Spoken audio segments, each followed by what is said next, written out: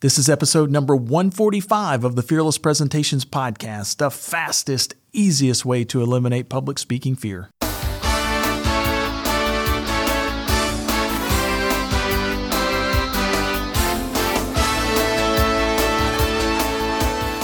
Want to absolutely eliminate public speaking fear? This podcast is the answer. Here's the guy who literally wrote the book on Fearless Presentations, Doug Staneck.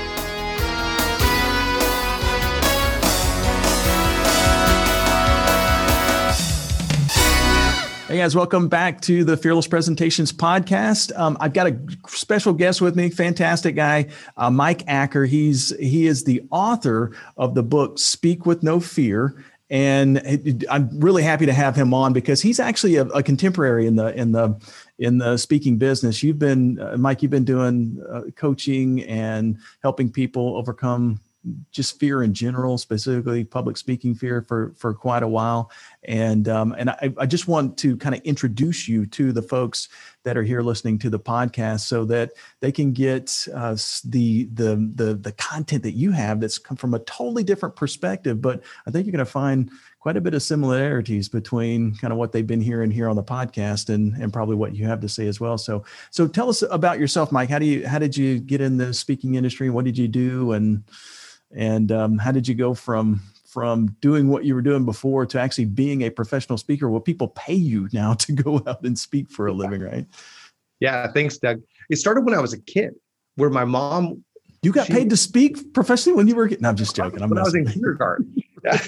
It started with that, where she got me in front of some audiences, and she would spend time with me and grill me on practicing and doing those poetry things.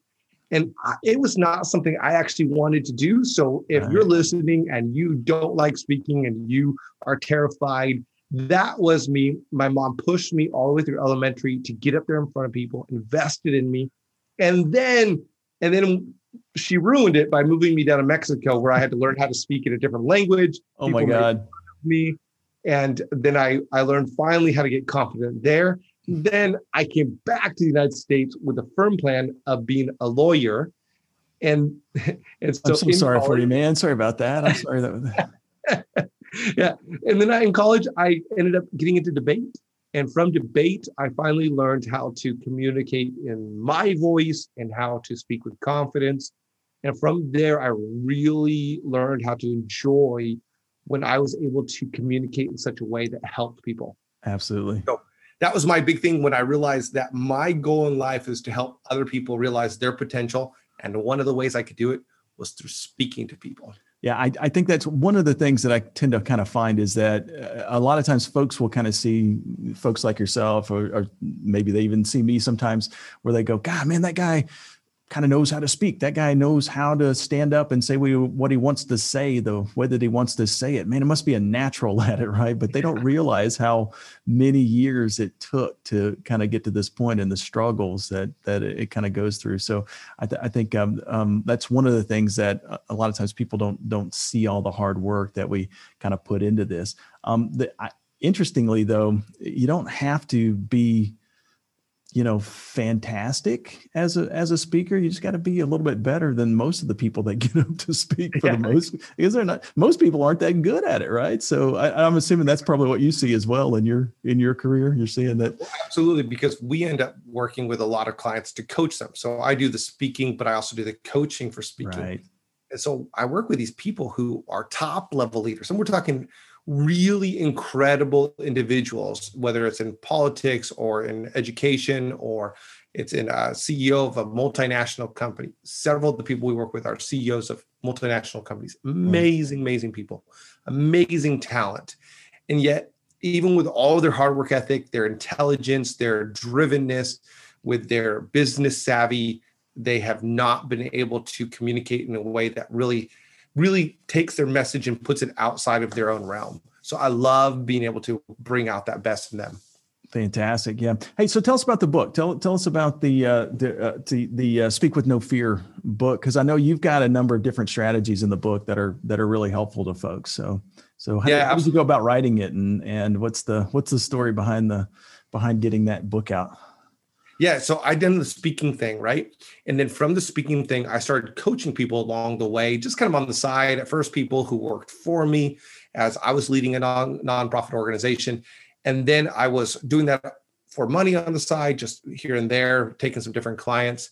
And again, the thing that I saw over about 17 years of doing that up to that point in time, now it's been 20, people kept on asking, how do I overcome fear in speaking?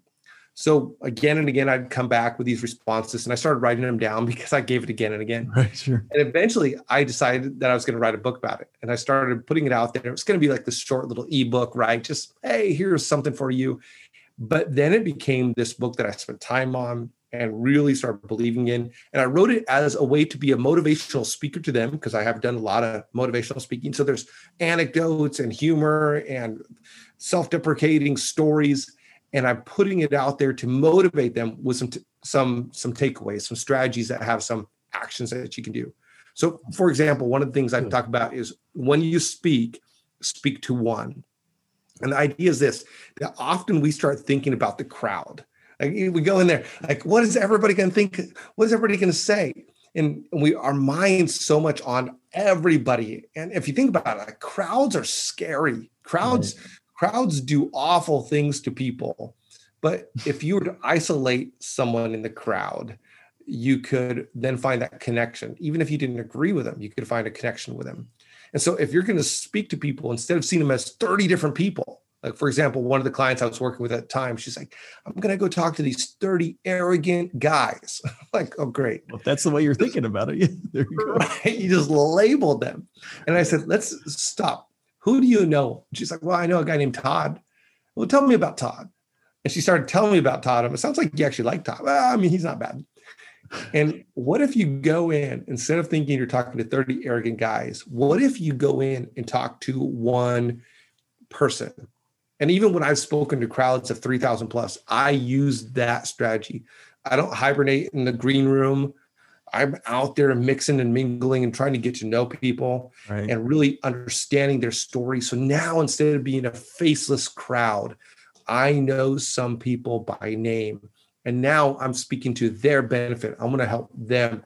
And if we can take away the idea of I'm talking to 8 salespeople, well, no, I'm talking to Joey and I'm talking to Samantha and I'm talking to so-and-so, then all of a sudden we start communicating with less fear, because we're not fearing the unknown.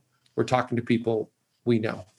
Oh, fantastic. Yeah. It's funny. I guess I totally agree with you. And I just never kind of thought about speaking to the group that way. I think I kind of do that naturally, but I didn't know I was doing it, So like, for instance, like a lot of times when I'm speaking, I don't do a lot of the motivational speaking and stuff like that anymore. I used to do that, but most of what I do now is more classroom training and speaking in front of groups. And so, or in front of smaller groups. But one of the things that I've always focused on is trying to tailor my delivery to that specific group, the people that are in that group right now. And I think that's one of the things that makes me more comfortable when I speak, and makes it a little bit easier for the folks to kind of listen to me, because they're hearing something that's appropriate to them. So I love the tip about going out and kind of mingling, because I'm assuming that helps you better tailor the delivery. And you've probably, I assume that on occasion you've got these great stories, and all of a sudden right before you go up on stage, you've switched stories that you're going to tell because this one's going to work better because of, I just talked to Mary out in the second row, right? Yeah, absolutely. You get to know, and even in the corporate world, right, before virtual settings, if people would come early and take a moment to talk to people and really think about that person and understanding what is going to help them, because ultimately your presentation's got to help people. It can't be about the product that you're going to do. It can't just be, I got to do this because I got to do this, my boss told me to, because that's a very lackluster purpose for your communication. Right. But anything that we are communicating that's worth communicating in more than 30 seconds is got to help people. The end result is this makes my employees or our consumers or whoever we're talking about, it makes their life better. And if you don't believe in it, then go find a different job. Yeah, exactly. I mean, if that's not true, then somebody else should be up speaking and not you, right? So right. And so find that space, and then communicate to people in such a way that you're going to help them out. Another strategy that I talk about in there is UBU. And I love this one. It's one of my favorite ones. It's one of the ones that people say that's really helped me. Overall, the book's got an incredible reviews on Amazon, and got picked up on Forbes and some other places. There are some people who've said the book's trash, don't read it. So that's when you know you're on a good path. One person, right. One person picked it up at the Minneapolis airport, and he called me up. He said, I want to come meet with you. So we met, and he said, Mike, I've never been given permission to be myself. And I always thought I had to be like this. And the idea is this, that when you're trying to be someone else in front of other people, you're not only carrying the weight of the things that you have to say, but you're also carrying the weight of trying to be a different person. Sure. And so many people have this idea of what communication in corporate world should be like. So maybe they're like this. In fact, I was working with one client and CEO of a company in several different states. And he's like, hey, Mike, we're talking like this. And he's laughing. And he's like, ah. And then I said, all right, let's go ahead and give your presentation. He goes, this week. Right. I'm like, what just happened? Hey, wait. Give me the other guy. I want to talk to the other guy, not you, man. Absolutely. I actually stopped and laughed, and I'd built a rapport with him. So I wouldn't do that with most people. Sure. But I literally said, what just happened there? And he says, what do you mean? I said, you just got to be a total different person than the person that I've met all this time. Right. And he thought, well, I got to be serious. Oh, well, I mean, it's okay to be yourself. I mean, that's what people want. People want you, right? Yeah. I mean, even giving a eulogy, I am able to be myself. And right. Yeah, I'm not cracking the jokes but I'm able to be myself and sympathetic and get my point across by encouraging them. So ultimately UBU, and I talk about this in the book, like I love this analogy of using front lateral raises. So if you take two weights, say like you take 10 pounds, okay, and you take 10 pounds of both arms, no matter how strong you are, unless you're really strong, if you put those 10 pounds out in front of you, after not too long in a front lateral raise, your arms parallel to the ground, after a little while, you're going to begin to shake. Right. But you take the same 10 pounds and you bring it right next to your chest, and no problem at all. You could do that all day long. Moms are carrying kids that are 20 pounds all the time. No big deal for a long period of time. So what is it? It's the further away you get from yourself, from your core, the more effort it takes. So if you have a content, for example, you're working on something, you're putting together a presentation about what you need to do to increase sales. If you don't know what you're talking about, then it's like a 10-pound weight far away from your body. But if you really know the concept and you know the flow of your outline, then it's still a weight, but it's close to you. And likewise, there's a weight of personhood. If I'm trying to be like Doug, if I'm trying to be like the boss that I once had, if I'm trying to be like someone in my mind I've created or some fictional character, then it's like I'm trying to be like someone way out here, and it's heavy. And you are shaky because you aren't being yourself. But if you learn who you are and you're able to bring you up there, still a weight, there actually should be some nervousness no matter how good you get, because nervousness is energy. But ultimately, it's not making you shake because you're comfortable. Right. Hey, I think for at least when I'm kind of covering similar topics like that, one of the things that I think it's real easy for somebody to logically understand, but how do you get them to kind of see that that a lot of times people, they believe in their head, and they believe very strongly that the audience wants them to do X. This is the way things are done, and the audience wants me to do it this way.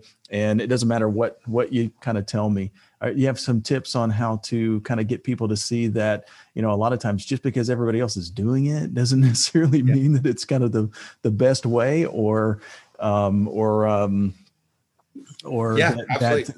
know that sometimes folks will kind of say I hate the phrase, by the way, I hate the phrase imposter syndrome, but a lot of times people say they're going to figure out that I'm not really as good at this as what I'm trying to make them think that I am, which trust me, if you were not good at what you do, you wouldn't be doing it for very long. Right. I mean, it's like, that's the business world. Right. So, so how do you get people to see that? Yeah, I like to ask them this. I like to ask who in the corporate world do you know that's been a very successful speaker? And at first there's like a question like, okay, and then I'll kind of guide him and like, well, think about some of the big companies like the Facebooks and Microsoft and Apple. And then almost always, as soon as I say Apple, people go, oh yeah, Steve Jobs. Right, sure. And then the moment which is where I'm trying to get to, right? And I'll say, when Steve Jobs started doing the keynotes that he did, how do you think most tech CEOs communicated? And there's a thought like, well, I said, go back and watch Bill Gates. Go back and watch some of the other ones from that time. Steve Jobs broke the mold. Right. And here's what he did. He allowed himself to be him. Mm. I mean, he didn't even dress the way that people thought he should dress. Correct. Yeah. He went out and, well, I'm not Steve Jobs. And said, that's because you're trying to be someone else. That's right. Yeah. Yeah. And if you give yourself permission to be yourself, then people actually respect you more. I mean, one of the things that people respect about Steve Jobs is that he was himself. And he was himself in his own communication. I mean, he talked for an hour long. He did things that nobody did. Right. And he did it well. Now people go, well, I can't be Steve Jobs. I don't want you to be Steve Jobs. That's the point. That's the point. If you're short, I want you to be short. Now, I also say this. At the same time as you want to be yourself, you also want to be the best version of yourself. Right. So you don't show up in an interview wearing pajamas and not having shaved or having your hair all messy. Right. You clean yourself up. You wear clothes that you know you look good in. You do the things that you need to do. That's what you do on your wedding day. You're showing the best version of yourself. Right. So I want you to improve yourself, but I want you to accept yourself. It's funny because now that you say that, I just hit an analogy that works really well for that too. So like it's like you're on a first date with your audience, right? So yeah. So basically, if you were on a first date, what would you look like? What would you sound like? That kind of, I don't know. Maybe that's not a good analogy because then we tend to kind of fake. We tend to try to be something a little different on the first date. So maybe that's a terrible analogy after all. Well, how about this? I'm going on a date with my wife tonight. Right. And so I'm going to clean up. I'm going to look good. I'm not going to smell bad, right? But I'm also not going to try to be someone that she's like, what are you trying to do? You're not that person. Be yourself. Right.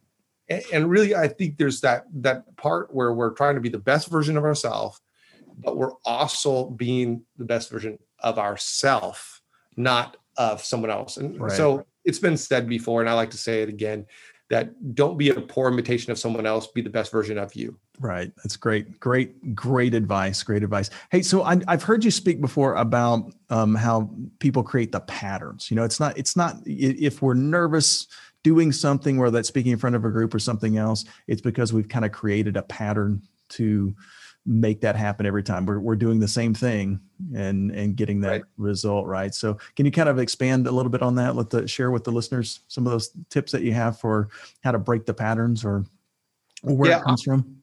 Yeah, absolutely. Often what we've done is we just keep doing what we've done because we've gotten to where we are. We're someplace. Right. And what we've done is we've gotten to someplace successful. I was working with one gentleman. He's leading this incredible company, right? Just amazing. So why does he need to change?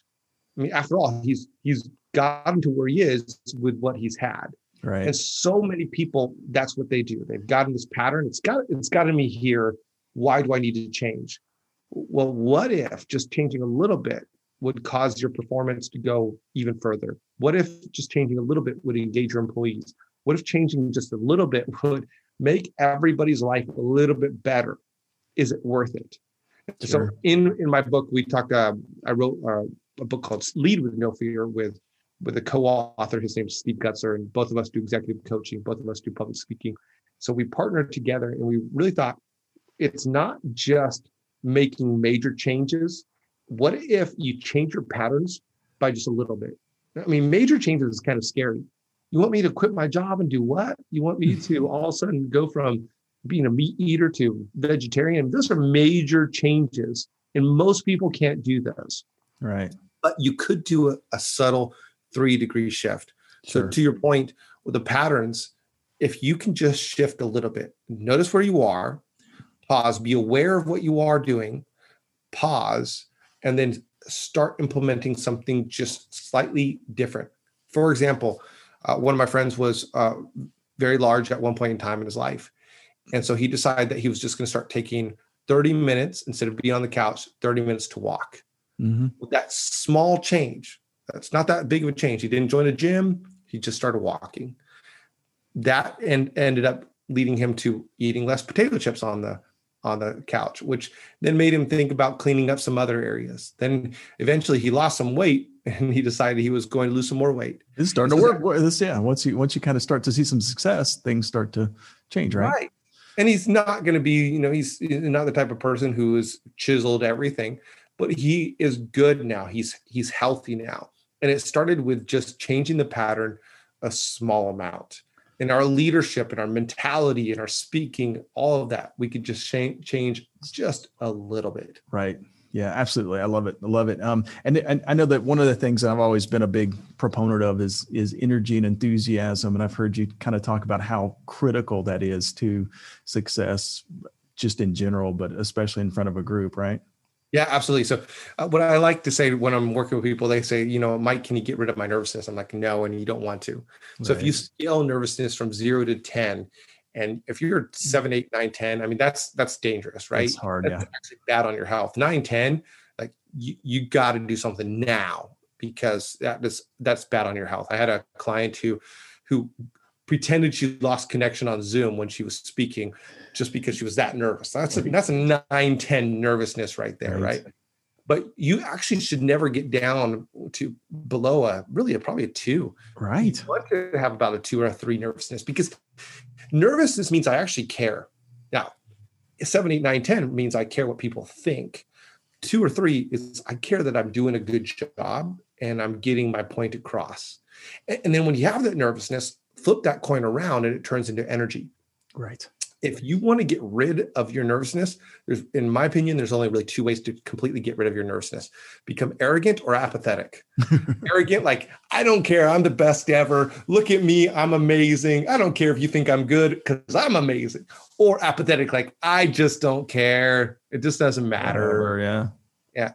But you want a little bit because that becomes energy, and the energy draws people. I mean, you think about when you get with people in a room and there's like a Seattle Seahawks, because that's who I root for. If you're in the stadium before COVID, I mean, the energy is just electric and people are just going crazy and the players feed off it. And football players and other sports athletes right now are saying they miss the crowds, they miss the people because there's energy. And when you go up and speak or when you go and engage, the energy draws people in.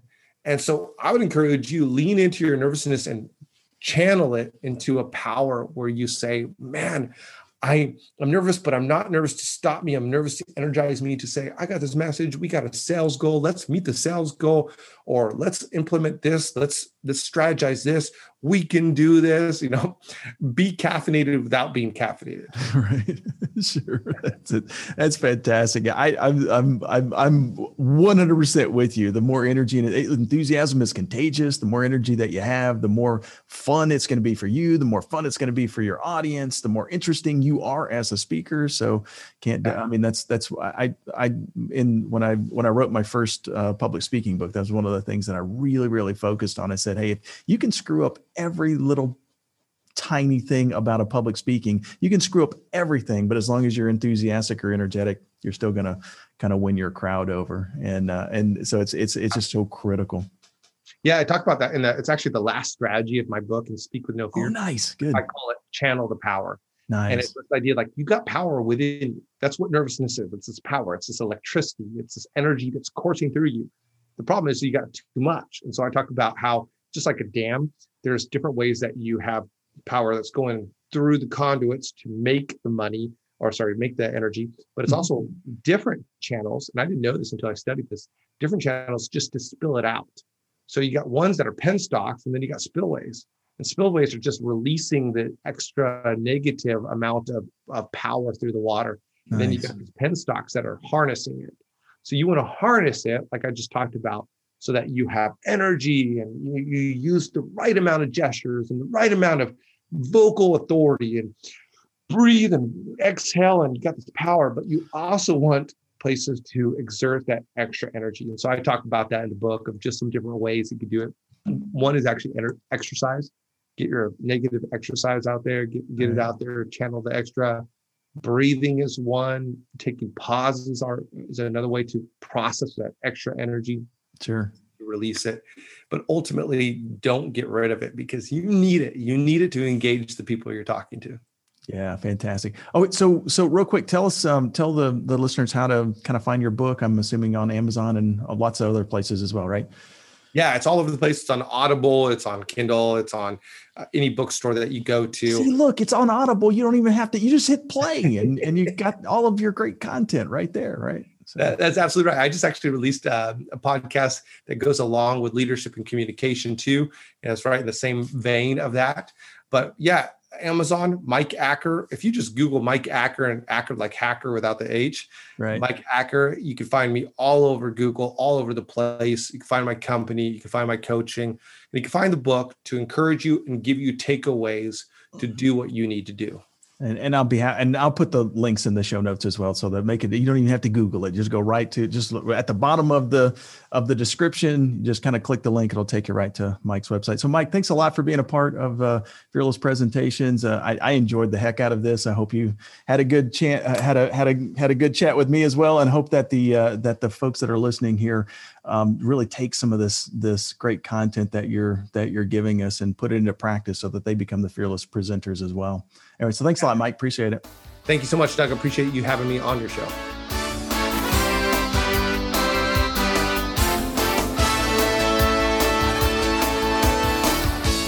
Subscribe to this podcast for new public speaking secrets each week.